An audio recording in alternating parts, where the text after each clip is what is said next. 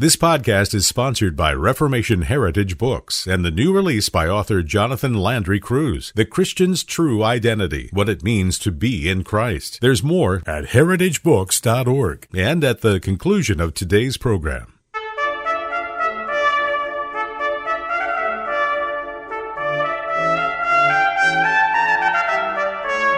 This is Theology on the Go, a brief interview about an eternal truth. The experimental approach to science in the 17th century, as new methods are being developed, one of the things that comes out of that is a renewed interest in Epicurean atomism. Hello and welcome to Theology on the Go. I'm Jonathan Master, joined as always by my friend and co-host, Dr. James Dolezal. James, how are you doing?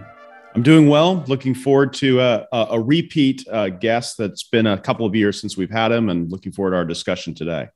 Yeah, I couldn't believe in looking at the records that it was 2019 when we last spoke with Todd Rester. Dr. Rester is Associate Professor of Church History at Westminster Theological Seminary, just outside of Philadelphia. And we're here to talk with him again about Petrus van Mastricht's Volume 3 of the Theoretical-Practical Theology. And the subject of that volume is the works of God and the fall of man. So, Todd, thanks for joining us today. It's a pleasure to be here with both of you. Thank you so much for the invitation.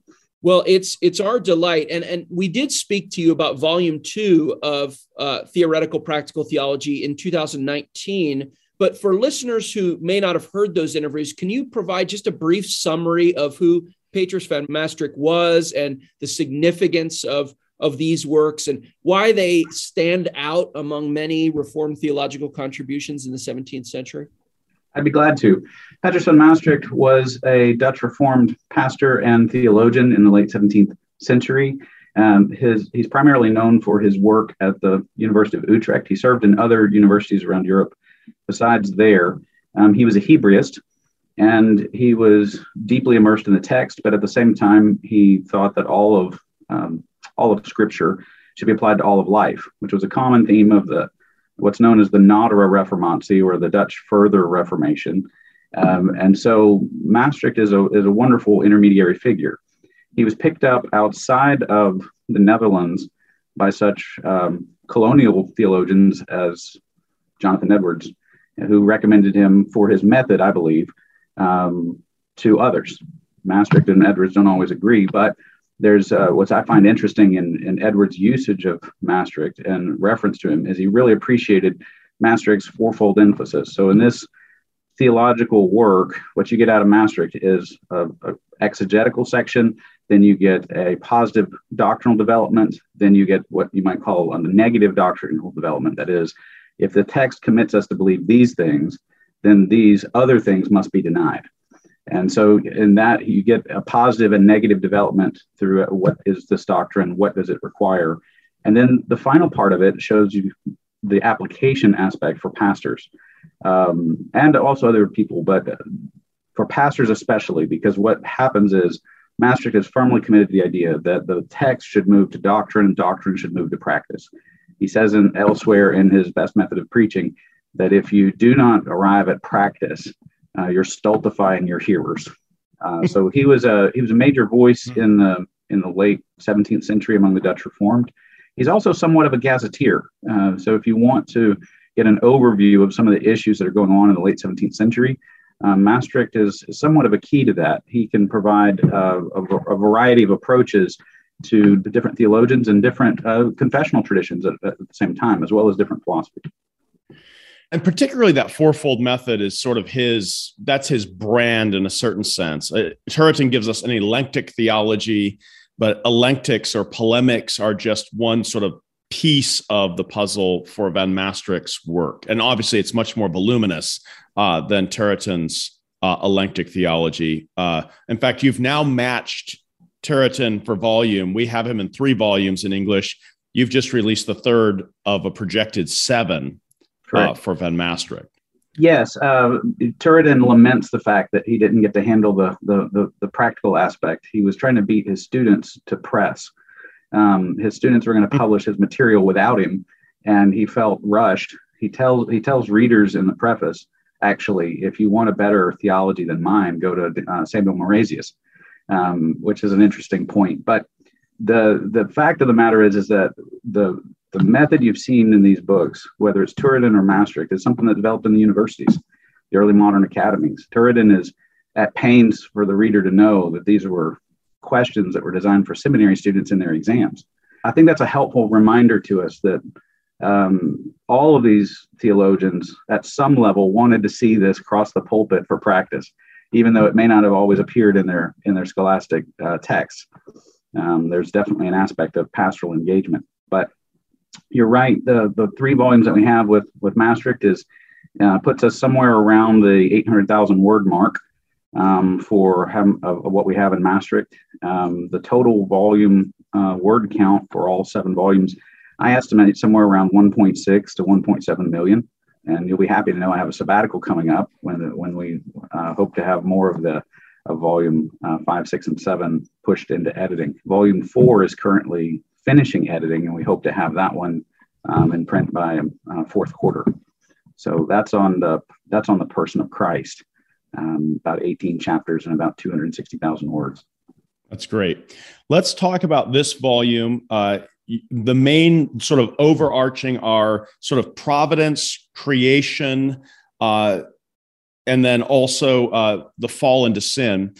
And it's more than 600 pages in translation as you've given it to us. And so let's focus in on a couple areas. And one that stood out to me, and I thought maybe you could say something about this, is that he seems to have an extraordinarily lengthy, by comparison, treatment of angels and demons, particularly on good angels and demons. And this is an area of interest of my own. I teach a course on this. I try to develop my thinking on this. I find a lot of help in the medievals. The Reformed tend to be a little more scant in their discussions. In Calvin, he exhibits an extraordinarily, seeming to me, low interest in the question of angels and demons. But you get to Ben Mastricht, and I opened up the volume when it arrived, Todd, hopeful this is where he's going to discuss angels and fallen angels. And sure enough, he serves up a comparatively lengthy treatise from a Reformed theologian on this. And so I wanted to, and I will also add this,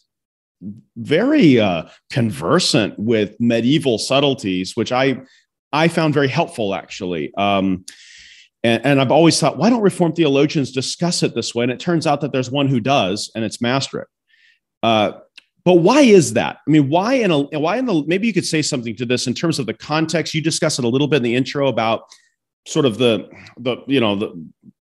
goings on with witchcraft trials and modernity that he's interacting with. How might that sort of play into this kind of comparatively larger treatment of angels and demons?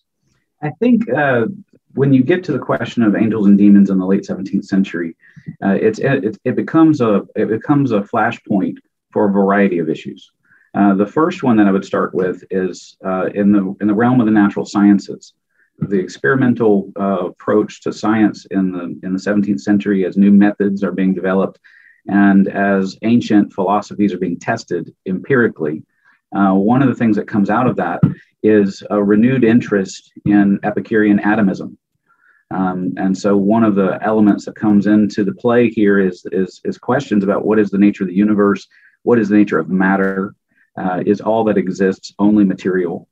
And so there's a push from the empirical sciences in this period about the existence of the spiritual. So you have a scientific basis for this discussion, whether you're dealing with mechanistic philosophers such as Gassendi and others. But then you also get into philosophical issues. For example, René Descartes will divide all things either into thought or extension. And under the thought category, he has a spectrum where human beings and God participate in somewhat of a similar view of being. It's just different gradations of being. So then you get into a question about what is the creator-creature distinction? What is the nature of creation? All of these sorts of questions. By the time you get to the late 17th century and moving into the 18th century, in the Netherlands, you have a group of Reformed theologians who have been influenced by various Cartesian modes of thought. And some of those are coming across by raising the question whether or not the language about demons and the language about angels is just figurative. You cannot underestimate the impact of Spinoza and his approach to the scriptures in the Netherlands in the late 17th century. And Spinoza denies angels and demons altogether. That's correct. That's right. And what you also get out of Spinoza, though, is a vociferous attack on the nature of Scripture. So if you, in this context, so just what we've said so far, the changes in the approach towards science, changes in philosophy, and also some pretty vociferous philosophical and even civil and political attacks. Spinoza is not just aiming at a philosophical change; he wants a change in the relationship between church-state in the Netherlands, and so that raises all kinds of questions as well. But in the process, he critiques the Old Testament quite heavily, and there's almost a moment where you get the sense that he's saying, "And what I've said about the Old Testament, you could apply to the New." He won't go that far because that would have gotten him kicked out of the Netherlands. But he makes it sound like he's only picking on the Jews and Judaism. So one of the things to realize is that in this period, there's the science, the philosophy, and then biblical criticism and changes in church-state relations. Now, in that context of the late 1680s and the early 1690s, a case arises with Balthasar Bekker, who writes a work called The World Bewitched. That's the translation of the title. He writes it in Dutch. It gets translated into French, German, and English.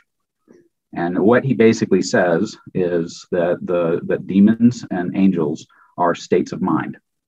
And so what happens is that Mastricht takes up this issue because of a very hot topic within his own ecclesiastical court system. Mastricht files briefs and other things against Bekker and his views. So there's an internal argument in the Dutch Reformed environment, but it touches on issues that would spread even to the colonies. The witchcraft trials in New England. Some of the textbooks that they were using for what are rules of evidence in a witchcraft trial actually are taken from some of the parameters given by Gijsbert Voetius at Utrecht. So you've got a lot of who is Maastricht's professor, his own teacher. He is Voetius is one of Maastricht's professors at Utrecht, and another one that was of interest here is Johannes Hornbeck. I would say that Maastricht owes a great debt to Voetius, but perhaps a greater debt to his old pastor, Johannes Hornbeck, who was also his professor at Utrecht. So he just has more to. He's going to have more to say about angels and demons, partly because of just a polemical context that's going on. He couldn't. Let's say it another way. He could not talk about it. Right. And to say nothing would be to say a lot. I find just an observation on this. What I love about this is what Ben Maastricht's doing. That even some of the earlier 17th century guys aren't. He's engaging with some of the early knock-on effects of Enlightenment philosophy and mechanistic materialism, and it's forcing him. It seems to me, as I'm reading it, it's like forcing him to reiterate things that medievals used to talk about. Early Reform don't talk about as much, and then suddenly he's got to come back and kind of retrench and dig in on that older, more robust view, particularly in this area. That's true. I mean, one of the medieval questions, sometimes there's a couple of things that make its way into English, which actually demonstrate how little we know of the questions, but demonstrate how important these questions were. If you hear the expression, doesn't make an iota bit of difference. If you're familiar with the debates with Arius, you know that iota makes a very big difference. All the difference. It makes all the difference. Well, a similar point, you've heard some people say, well, how many angels can dance on the head of the pen? As if that's just an unimportant question. And the reason that question is significant is because the question about angels and the space they occupy physically, how can a spirit occupy space? And how can a spirit have local presence, and how can a spirit have omnipresence? So we talk about the Spirit of God, we talk about omnipresence. When we talk about the spirit of angels, we talk about a spirit with local presence and only has local presence. And so then the question is what is the nature of limits in a local space? Isn't that a physical characteristic? So what's going on is they're really trying to bang out, what does it mean for an angel to be a local spirit? And that has implications for how you think about the relationship between God and creation, how you think about spirits. One of the other issues is what does it mean for a human being to have body and soul? You know, if Becker is right and soulish and spiritual discussions are really just physical states of mind, then that recalibrates the whole discussion about what is the nature of human existence, what is the nature of salvation, what is sin. One little pebble, as it were, can kick down boulders in the whole process, and that's part of what's going on. A larger workout on this point, if you're interested in the philosophical side of things, Mastricht has a point-by-point refutation of what he thinks the theological issues are. He has a point-by-point refutation of Christopher Wittick and more specifically René Descartes in his lovely entitled book, The Gangrene of the Cartesian Innovations. It's his Gangrena. That's not in translation as of yet. And it's a 2-volume work on here's all the implications of Cartesianism and how it's affecting theology. Becker is downstream of all of that. So one way to look at it is the reason Mastricht is getting into these high philosophical questions is because they're having very practical implications in the pew. When people reconstitute their understanding of angels and demons or reconstitute their understandings of body, soul, it changes the way they understand grace. It changes the way they understand sin. And as a pastor and theologian, that is of utmost importance. That's of utmost importance for not just pastors, but also for congregants. Mm-hmm. So that's the reason why this question about the nature of creation is so important for him. The reader is going to notice, wow, this is a lot more detail about late 17th century arguments about creation and how this works than I've perhaps ever encountered. Hang in there is what I would say on that section. Maybe on that point, Jonathan, you wanted to ask just maybe as a second kind of wrap up on this about science and faith and how that works out. So I'll let you. Yeah, Todd, in your introduction, you mentioned that Mastricht is instructive for us on the relationship between faith and science, as it's often termed today.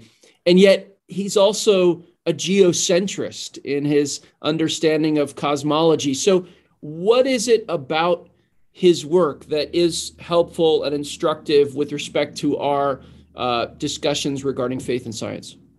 Well, I think the important point to realize is yes, it's true. He's a geocentrist. Heliocentrism was a theory that was put forward and in that time period of the 16th, 17th century. And Mastricht is critiquing it because, first of all, it seems to fly in the face of Scripture. And second, he also knows the science well enough to know that the issue of stellar parallax has not been demonstrated yet. If the Earth moves around the sun, then if you're doing astronomical observations of the stars, the constellations should move. That's basically one of the critiques of the heliocentric view. What's not in play for these folks is they don't realize how big the universe actually is. But the issue of stellar parallax isn't demonstrated until the 1720s. So the one of the points to make here is that Mastricht has the scriptures in front of him. He has a scientific theory that's being put forward, a scientific theory that has not been proven or has not been demonstrated, and he is not convinced that this has been done responsibly or well. And so what's happening is people are using that theory as a wedge against the authority and nature of Scripture. So he's seeing that cut in both ways. So the question about, whether or not all truth is God's truth, he would affirm that. And he would talk about how the nature of these questions of these materialists is impacting theology in that regard. I think that's an important way to put it, is when he goes into lengthy discussion of the views of Brahe, you've got someone who has a Scripture principle. Look, on face value, this denigrates Scripture. Second, this is a theory that's totally concocted out of human observation. It hasn't been proven, and it also seems to mitigate against Scripture. And because it hasn't been proven, there are other legitimate explanations in the period that could equally be applicable. And so he takes, in some ways, a very strong stance on Scripture, And in other ways, he says the science isn't in on this yet. And the conclusions you're drawing from your science about the nature of Scripture is wrong. So it's a bit of a counterfactual, but what you're saying is, had he lived 100, 150 years later, he might have weighed those factors out differently. And the fact that he is working with both is instructive for us. Yes, I mean, there's a side of it where he's very clear in his Scripture convictions and principles. He's also very clear that this is an unproven theory. And so part of his advice here is don't let your understanding of the Scriptures be spun, as it were, by whatever scientific theory comes down the pike. You have to weigh these things against Scripture, and you have to weigh these things against, on a lesser note, you also have to weigh it in terms of where the research and other things are at. He doesn't put it that explicitly, but when you see what he's doing by using Brahe as part of his argumentation, he's going back to the point. This is not a proven theory. Todd, I wish we had more time because there's so much more in this volume. We've really only touched on a couple of features of it, but thank you so much for all your work.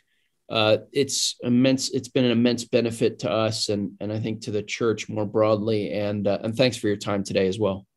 Thank you so much for the opportunity to be here. I'm glad to represent the work of the Dutch Reformed Translation Society and Reformation Heritage Books. There's a lot of teams that go into putting this together. It's not just one person, I'm sure, as you know. So I'm thankful for all of the work that's been done, and we look forward to putting these out and hope it's of use and service to the church. And Jonathan, that point that you're bringing up about faith and science is really fascinating. That latter part about, it's possible, and I would say it that way. It's possible Mastricht would have changed his view within 100 years. Yeah. But the fact of the matter is that Galileo's view wasn't proven. Right. And so frequently today, this whole period gets maligned precisely because, what the science has proven. Yes, later. Right. At the time, it was not proven. I would have been a holdout geocentrist as long as possible. Well, I would have been the last guy. But I think at the same time, I think James, that's right. That the issue of Scripture is what's in front of him. We don't spin our views just because a new theory has appeared. There's something to it about, okay, what does the Scriptures require of us? And the thing that Galileo was being used to do was to support all kinds of atomistic theories and all sorts of statements about atheism. So the idea was, is if the earth revolves around the sun, contrary to the Scriptures, see, atheism. So there's much, it's not so much about the science on one hand, it's actually about what's being done with the science. Right. And maybe that's the instructive point for today, But there's also a very different, in my judgment, a very different kind of discourse happening, because today it's all absolutized. It's you either believe the science or you don't. And there's almost no, and I'm not even talking about COVID, but there's no room for suspended judgment. Yeah, there's no room for saying, is it a theory or isn't it a theory? It's sort of, as soon as it's presented, it is a proven fact. Right. That's a wonderful point, because I thought the scientific theory was about hypothesis being tested and retested and retested. Right. Well, you thought wrong, Todd. Well, but I mean, there was space. The thing to bear in mind, though, is there was space then to push on that. That's a little different from our modern Western context, where now the discussion between faith and science is, which do you believe? And it's sort of put that starkly. Yeah, it's put creedally, isn't it? The last point in this book that's also interesting too is the issue of sin, the fall of creation and the fall of man, and its apostasy from the covenant of, as Mastricht says, the covenant of nature. Raises all kinds of wonderful questions about how do we understand what it is that sin is doing, and out of that, one of the things that we've lost in our modern culture of cancel culture. And there is no forgiveness. There is no improvement. There's a loss of the doctrine of total depravity, and as a result, there's also a loss of of any sort of forgiveness. So the irony is that the getting rid of the category of sin was supposed to make us all feel better, therapeutically. And the result is that we have standards of perfection to which no one can attain. So the new false righteousness of this age is precisely due to the fact that we've denied our culture has denied the doctrine of sin. And that's a place where Mastricht I think is really helpful here on this doctrine of sin, because it shows us what is needful for redemption and for healing and for true change. So the last part of this book on the fall of man, in some ways it's old hat to Reformed theologians, but in another way, I think we really need to lean into that as Christians. The doctrine of sin actually opens up a doctrine of grace. And what we've lost by losing the doctrine of sin in our culture, civilly, politically, ethically, is we also have lost the doctrine of grace. There is no forgiveness. And you see that what people call cancel culture, you can almost draw a direct line to it. It's a culture that doesn't have a place for sin. And when you do sin, there's no redemption. So it's I think there's much more to be said about that. But, well, gentlemen, we've gone more than you probably wanted. Well, but thank you, Todd. Thanks for giving us your time. It's good to be with you. We should do this again soon. Well, James, with a volume this size, it's always hard to isolate a couple of topics. But Todd, of course, did a great job putting his finger on some significant ones. I want to ask you this question. Who would you recommend read this book? First of all, I think pastors, and this is the reason why I think it's going to tighten up your discussion with a sort of exactitude that the pulpit needs. And the method is important there too. The way he does it is something. That's right. Because he's going to start with exegesis, and this is a true Christian theology where he is taking his point of departure from the scriptures, giving you kind of a doctrinal synthesis, but then reflecting on I think the sections on disputed questions, so to speak, where he's working that out are important. There's also something that Mastricht's doing that's a little different than some other 17th century folk, which is that he's kind of interacting with the beginnings of Enlightenment theory and philosophy and science in a way that might connect in some familiarity more to the world in which modern pastors currently, are living now. But lay readers who have an interest in this they'll know what they're getting into. I think pastors, though, I guess I'd put it this way: this is not Dabney, this is not Hodge. This is not that 19th, 20th century Reformed tradition, although it probably has some overlap with Bavinck a bit. It's a bit of a different thought world, and one that I especially, just reading the section on angels and demons, was impressed with what an affinity he has with a medieval angelology as a response to materialistic skepticism that was kind of emerging out of the Enlightenment, that he kind of revisits something much older than the Reformation itself. And I think that modern pastors and interested Christians are going to benefit from that immensely. Well, these volumes are a rich treasure trove. And if you are interested in entering to win a copy of Volume 3, you can go to placefortruth.org, click on the Theology on the Go link, and there'll be a place there for you to enter your information for that possibility. It's also available from our friends at RHB. This is a big book. Sometimes we say these are small books. You can pick it up. You can read it in an afternoon. This is not one of those. This is a big book. It's in some ways a technical book. It really may often feel like a little bit of a foreign country, but well worth your time if you have the time to put into it. Please write us if you have questions or if you have issues you'd like us to discuss. Also, if you're able to donate, you can do that at placefortruth.org or at alliancenet.org, and pass this podcast along to those whom you think may be helped by it. Rate and review the podcast. If you have the opportunity to do that, that helps us spread the word. And thank you, as always, for listening to Theology on the Go, a brief interview about an eternal truth.